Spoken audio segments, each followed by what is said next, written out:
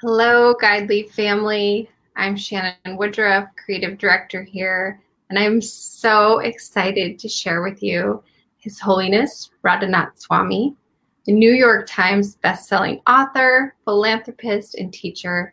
His work of feeding 300,000 children per day in India and establishing hospitals, eco-villages, and several other philanthropic projects has led him to meetings with world leaders globally and right here onto your screens with us. Welcome, Swami Ji. Thank you, Shannon. I am so honored, so grateful, and very happy to be with you and everyone who is with us. Yes, we're so delighted to have you here today. So I'd like to learn a little bit more about you. You know, your work came across my field just a few weeks ago, and in the form of the fly and the bee, the honeybee and the fly. I'd love to hear that story as kind of an intro for our audience. Well, oftentimes, Shannon, we can understand human nature and we can get great life-changing lessons from Mother Nature. And one of those limitless lessons is the honeybee. The honeybee hovers from flower to flower, seeking nectar. And even if there's a large area of sewage, or what we would call trash, the honeybee will just fly over all of it, not be disturbed by any of it, because the honeybee is seeking the nectar. And even in a pile of all this polluted matter, if there's one single flower, the honeybee will go there and drink the nectar. And it's interesting, when the honeybee goes on a flower to taste the pollen also gets on the body of the bee, and therefore wherever that bee goes, it spreads the pollen. Mm. And similarly, there's a saying, saragrahi, that a person who really has high values and who has a spiritual direction in life is always seeking the essence. And that essence is to seek the potential good in other people and try to actually bring out that good. To seek the essence in situations that may come upon us. Sometimes things happen that are beyond our control, but we're looking for a positive opportunity of how we could grow, how we could serve, how we could succeed better in that situation. So this idea of seeking the essence and finding the essence and spreading that essence. And from a spiritual perspective, the true essence is within ourselves. Inherently, we're spiritual. Inherently, the living force within us that's experiencing life through the body and mind is, in Sanskrit, Satchit Ananda, eternal, full of knowledge and full of happiness. And that happiness is in our capacity to experience love and to love. From a spiritual perspective, to taste God's love, and wherever we go, to share that love. That is various ways in which a person can seek the essence and share the essence. The more we have of beautiful, good qualities that we find within ourselves, the more we can share that with the world. And then there's the fly. And certainly we offer all honor and respect to the spirit within the fly, but still there's a lesson we could learn. that if a fly is in a beautiful garden of fragrant flowers, the fly will be seeking one piece of excrement. And where there's decomposing matter and there's garbage and there's human excrement, flies are very enthusiastic to taste that. And because they taste it, they become affected by it. And then where they go, they could spread disease and spread pain. So if we're seeking the essence of compassion and love and goodness through our spiritual practice, through the people we associate with, then we not only taste that nectar, but wherever we go, we could be instruments of that nectar.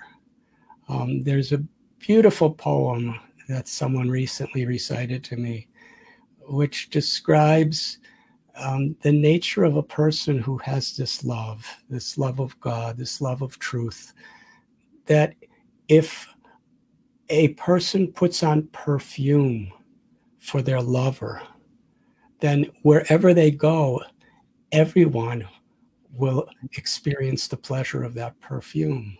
So when we have this love, when we have this compassion, everywhere we go, our energy, our words, our actions will uplift people.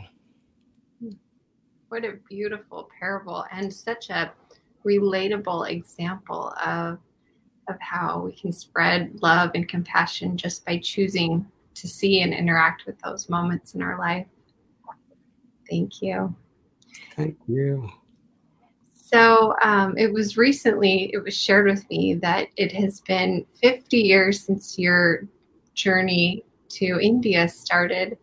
I'd like to hear about your life. And I understand that you were born here in the U.S., but you've spent much of your years in India. Can you share where you're from and kind of your story with our viewers? I don't know how much time we have, but take as much time as you want. I'll make it brief. But in context to your previous words, I guess when I was young, I was trying to be like that bee. I was trying to seek truth. I was born in 1950 in Chicago. My grandparents, they came from Eastern Europe, and mostly because of persecutions and discriminations, they came to find shelter of freedom in America. And, those that weren't able to come, they were all killed. So that was kind of a foundational experience of my growing up. From my earliest childhood, I just had a natural inclination of aversion. Let us say an inclination to be averse to discrimination. And I saw that people were judging each other so much. Sometimes people were judging me. I knew how it felt, and I couldn't bear people treating each other so like this. And I saw a lot of greed and a lot of arrogance, and I saw a lot of goodness too. But I saw that it's that goodness that makes life beautiful. It's not how much we accumulate that gives quality to our life. It's not how much money or how much fame or how much property. It's our values. And when I became a teenager, I got very involved with the civil rights movement. And I also got involved with the counterculture because there was a war in Vietnam where people were forced to fight. And it really didn't make sense to me. It just seemed like something very wrong. So in many ways, I was questioning, why is there so much hatred? And even in the name of a loving God, I saw people in the name of religion hating other people. When I would read various scriptures, because I was very much open to the idea of the oneness of all religion, I was seeing that, the teaching is about love and compassion and humility. And how could these things bring about arrogance and hate and judgmentalism? So I was a social activist. I was a civil rights activist. I was a counterculture activist. And I came to a conclusion that unless I really change my own heart and my own consciousness and my own inner values, I can't really be a sustainable or effective change in the world. And I believed that that change was spiritual. So I went on a spiritual quest, and I began to study various religions because I felt there was something beautiful at the heart of all religions, but I needed to actually find where that was. So I somehow or other made it to Europe with one friend, and we had practically no money when we got there because we had another friend who was actually bearing all the expenses, but our first day he got robbed, so he went back to America. And we decided to stay, and we were hitchhiking, and we were making the scene, you could say, in Amsterdam and London and all these places. And I was actually becoming quite popular because a counterculture person from America was seen in Europe in those days as something special. But, at the nights, I would just think, in many ways, I'm getting more than I ever had, but I feel so empty. I feel like I'm just wasting my time. What is really meaningful and purposeful in life? So I started spending more time studying art in museums to get moral and spiritual messages. And I was going to churches and cathedrals and synagogues. And I was going to monasteries and forests and sitting on riverbanks. And I became just very much engrossed in a spiritual pursuit. I just felt this calling in my heart. And it was on an island in Greece. I hitchhiked from London to Greece, and there I was praying and praying for direction. What really is my path, and who really am I, and how can I really be an instrument of compassion in this world? And I got this calling to go to India, so I hitchhiked to India.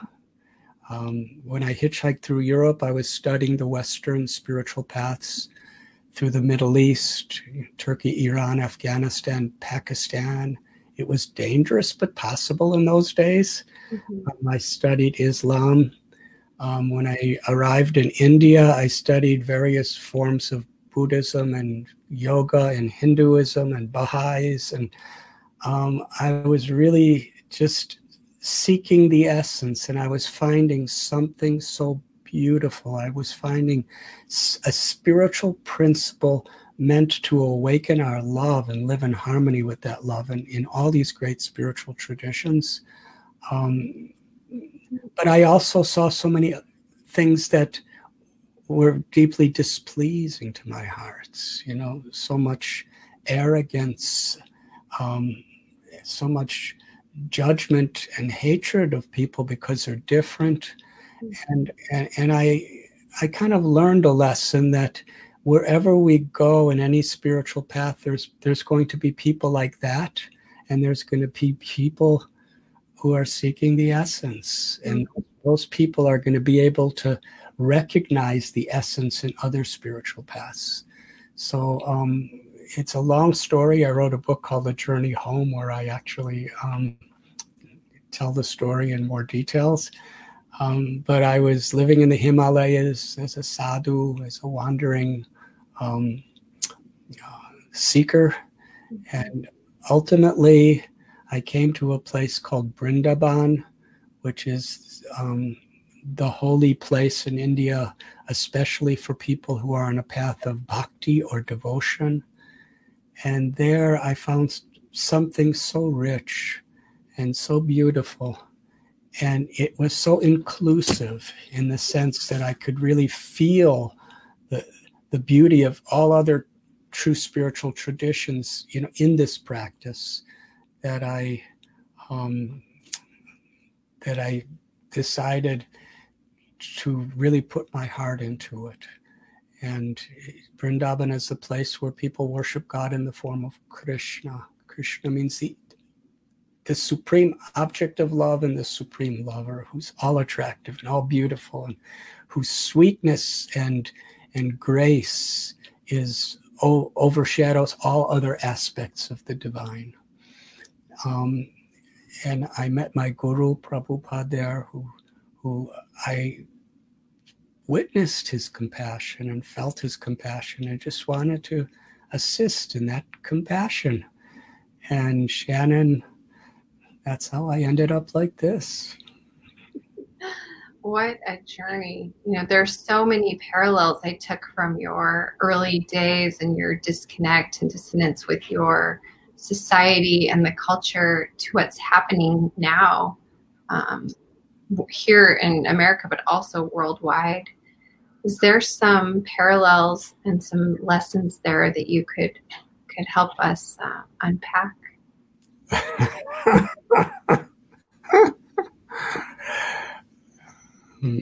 There's a lot to unpack.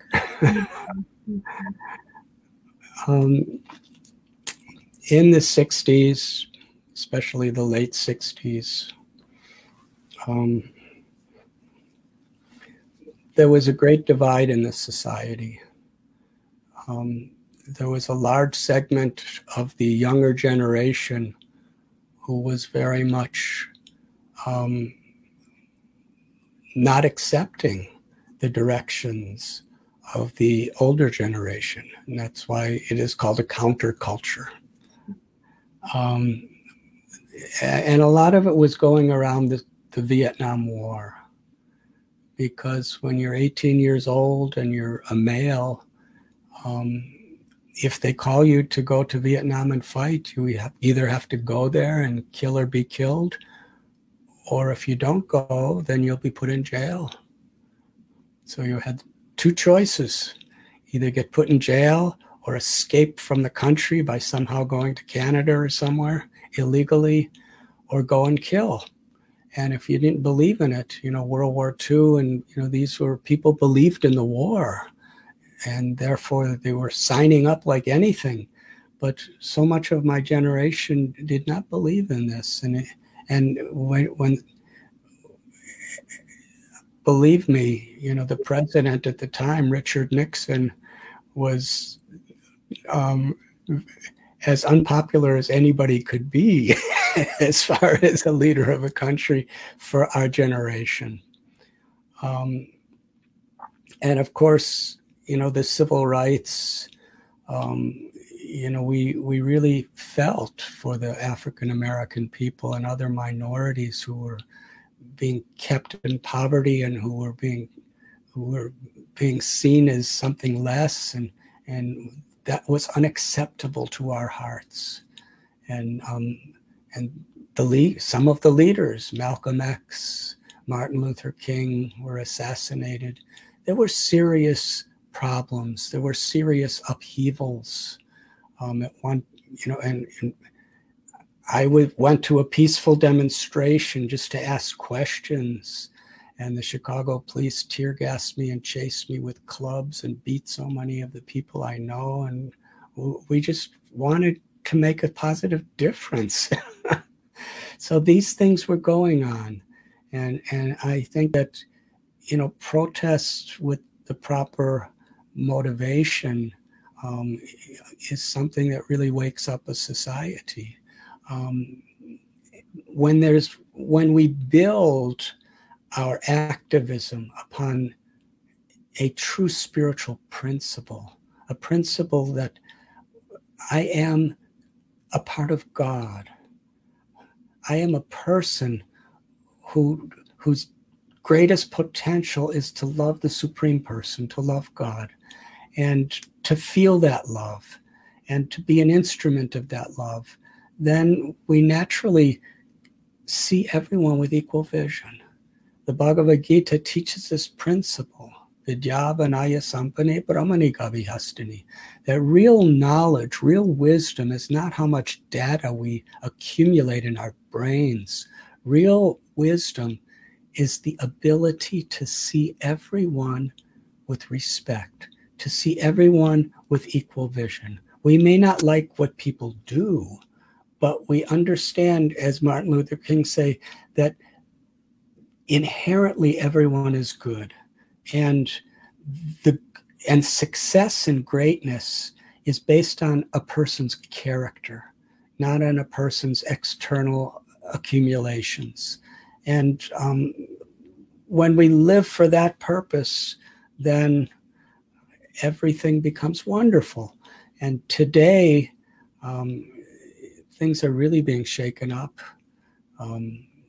This pandemic of COVID-19 is kind of putting humanity in a helpless condition where we understand there's things that we just cannot control, and it's very sad to see people suffering physically and emotionally, and we should feel sadness for those people and for our loved ones, and we should be very cautious because this body that we have is a gift of God that we should take care of very nicely. But at the same time, it's an opportunity to take a step back from the routines and the habits of our ordinary lives and really question, what is the most important way that I could utilize time? What is the real values that are truly important in life? What are really the values I truly want to exemplify and impart to my children, grandchildren, and the society around us?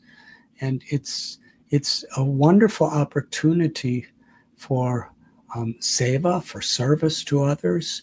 It's a wonderful opportunity for spiritual awakening, because there's so many things in this world that are always changing. But one thing we can do is we can connect to our own true self. And through that experience, we can find shelter. We can find shelter in God, and we can actually do good in this world. I was thinking about your journey, your personal journey, and how the beginning of the journey, you started with this conflict and tumultuousness, and it led you to your awakening and your teachings and who you are now. And I was thinking about how many people, maybe this is that fertile ground for them, that dissonance, so that they can really begin to explore and start to unpeel the layers to get to their true self. And I was just thinking that I thought I would share that with you. So actually, Shannon, what I was trying to say with so many words, you just said it so wonderfully. Well, thank you. Thank you. So you shared when you landed finally, or not maybe not permanently, but in India, you met your guru. Guru is a term that is maybe not well understood here in America, and I'm not sure I quite understand it. Can you share what a guru is and how that relationship works? A guru is a teacher, a mentor. On the spiritual path, there's, there could be many gurus. Just like the honeybee could be a guru because the honeybee is teaching us so many beautiful things. There's one scripture called Srimad Bhagavatam, where one king, a king was going through the forest, and he was a very noble and saintly king. And while he was there, he saw this man who was just wandering. He didn't have anything. And the king just could see what his consciousness was by looking at his physical form. And he said, "Please, I want to know from you." The king asked this question.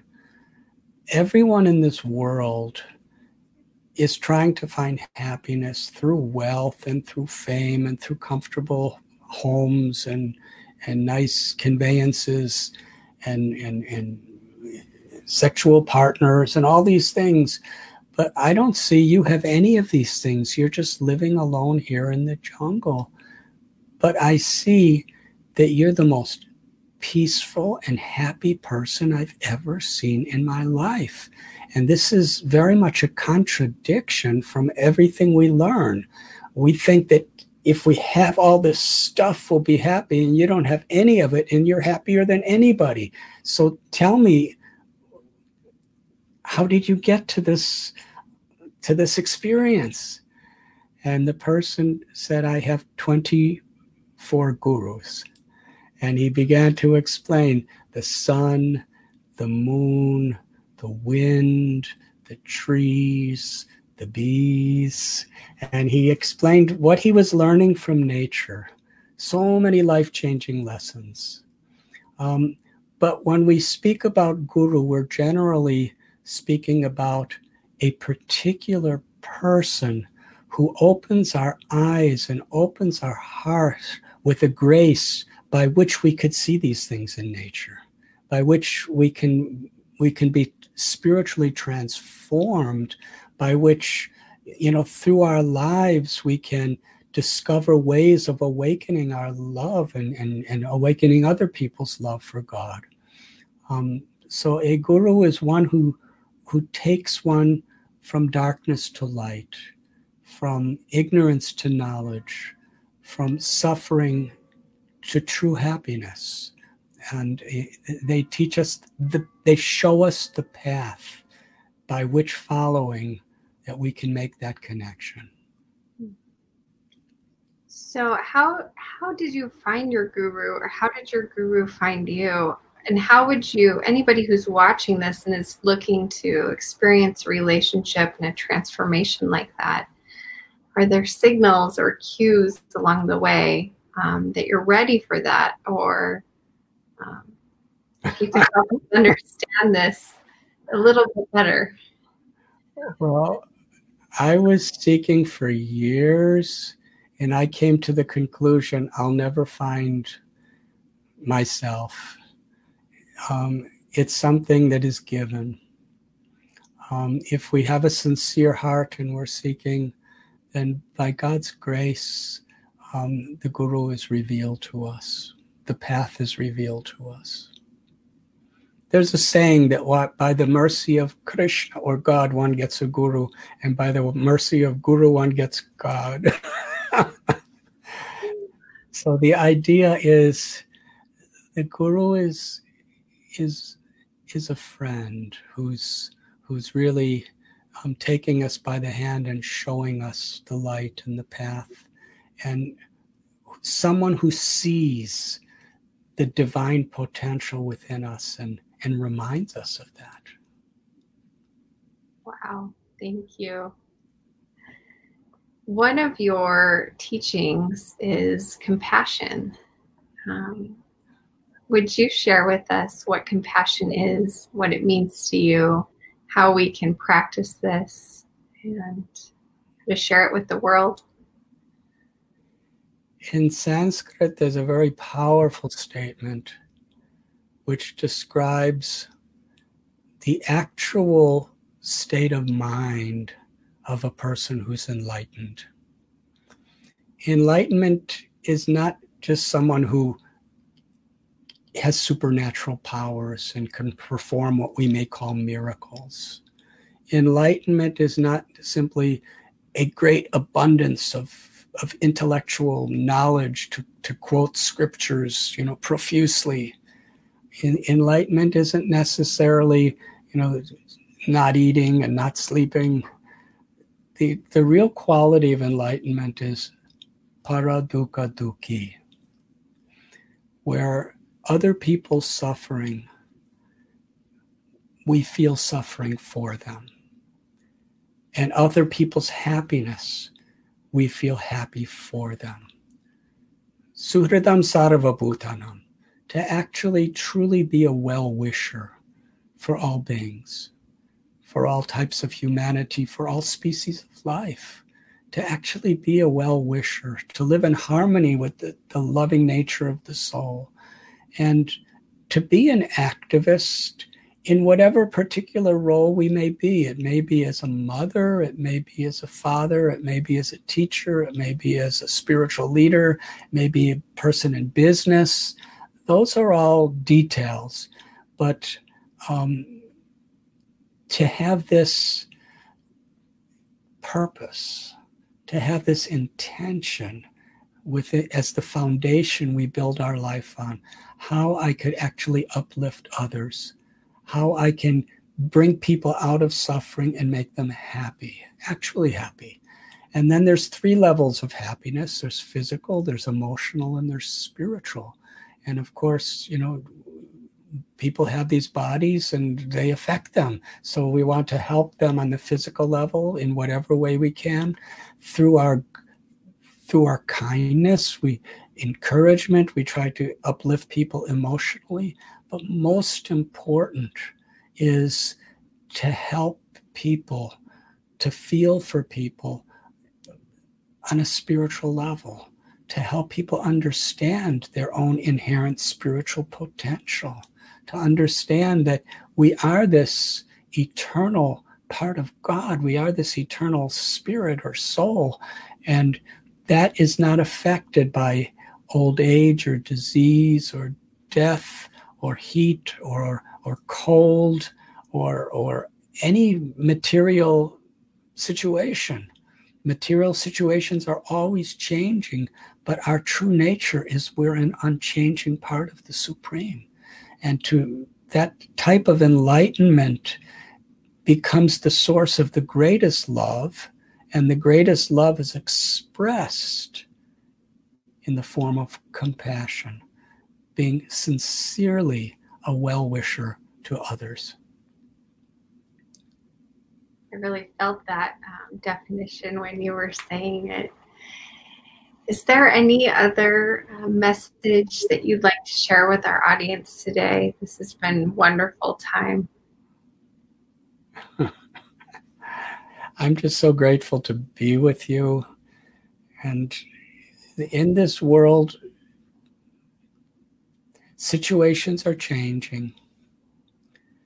Sometimes it's stormy and sometimes it's sunny. There's dualities that permeate this creation. Heat and cold, honor and dishonor, pleasure and pain, happiness and distress, success and failure, victory and defeat, health and disease, birth and death. And you can't have one side of the duality without the other. It's like a coin with 2 sides. And if you take one, you take the other. So that's just the nature of this world. And, to live in this world but not of this world means we can be very responsible in our career, in our occupation, in our social responsibilities, and our activities with our family. But we understand it from a spiritual perspective. The Bhagavad Gita tells Bhoktaram Yagyatapasam Sarvaloka Maheshwaram that everything is this, all of the things of this world are God's property. And that means our intelligence, our abilities, our wealth, our homes, and the entire environment. Everything is God's property, and therefore it's sacred, and it should not be exploited. It should not be unnecessarily polluted. Respect means to live in harmony, to actually respect nature, and we take from nature, and we reciprocate by giving back something that nourishes nature, not something that pollutes. And that all living beings are God's children, and to actually live in this spirit of respecting the sacredness of life in all of its forms.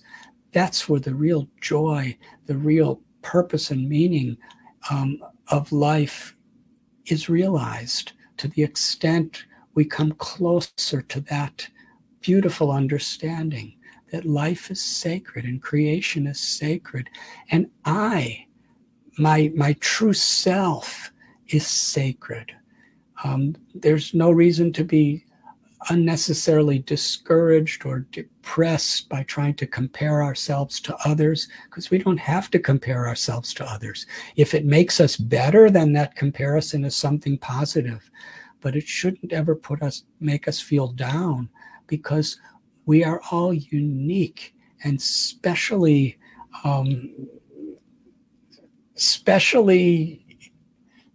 beautiful in our own right. And when we recognize that, we don't become arrogant or proud of it. Rather, we recognize that same beauty inherently in others. Can you recommend a daily practice for us to shift into that frequency? Well, as you just said, Shannon, it's a matter of tuning into that frequency. And there are so many frequencies in this world. There's the frequency of anger, and the frequency of greed, and the frequency of arrogance, and the frequency of anger, and so many frequencies in this world. But there's also the frequency of love, the frequency of grace. And our spiritual practice is through our meditation, through our prayer, through our puja, our worship ceremonies, through the people we're with, through our studies. They're meant to tune us in to that frequency of grace that's within us and all around us. And if we perform our spiritual practice seeking that essence, then our life becomes so beautiful, becomes transformed. In my practice, we chant God's names. Nam Nama Kariba, Nija Sarva Shaktis. There are many, many names of the one supreme truth. When that name is chanted with sincere devotion, and various of these spiritual sound vibrations are connected. It's called a mantra. It may be a one-syllable mantra, or it may be more syllable mantras. Lord Chaitanya, who was one of the great avatars or teachers of pure unalloyed love for God and pure unalloyed compassion to all beings, he personally taught us the chanting of what is called the Maha Mantra. Hare Krishna, Krishna Krishna, Hare Hare, Hare Rama, Rama Rama, Hare Hare. But chanting these divine sounds, we may have another mantra, but when we chant those divine sounds and we give quality time for that tuning in, it nourishes us spiritually and gives us great spiritual perspective and strength to live with character, to live with compassion in whatever life we have. I can relate to the sound. I think sound is such a beautiful, pure form of God and energy. It's one of the first things we do when we hold a newborn baby. We sing to it, we coo to it, and we we connect to that and really channel that energy. And I love when you're explaining, when you're chanting a mantra and using that sound and that frequency, you're connecting back. It could be through meditation, silent, or reciting very quietly, or kirtan. Kirtan means singing ourselves or singing with others. It not only purifies our own heart, but it purifies the entire atmosphere around us. Mm-hmm. Well, thank you so much for this time today. We've had some beautiful comments come in. I really appreciate your sharing your story and your time, your generosity with us. Thank you so much. Thank you, Shannon. And I'm just so grateful to you and to Amir and to Daron and to Prudence and to everybody else I know who are connected to Guide Lee.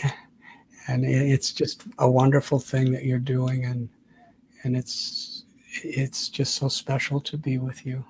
Thank you. Thank you. That is part of our Guide Lee family. He just spoke of, part of why I wanted to talk about the guru relationship is because that is something we're bringing forth, is this ability to connect with a coach or a mentor to help you achieve that expansion.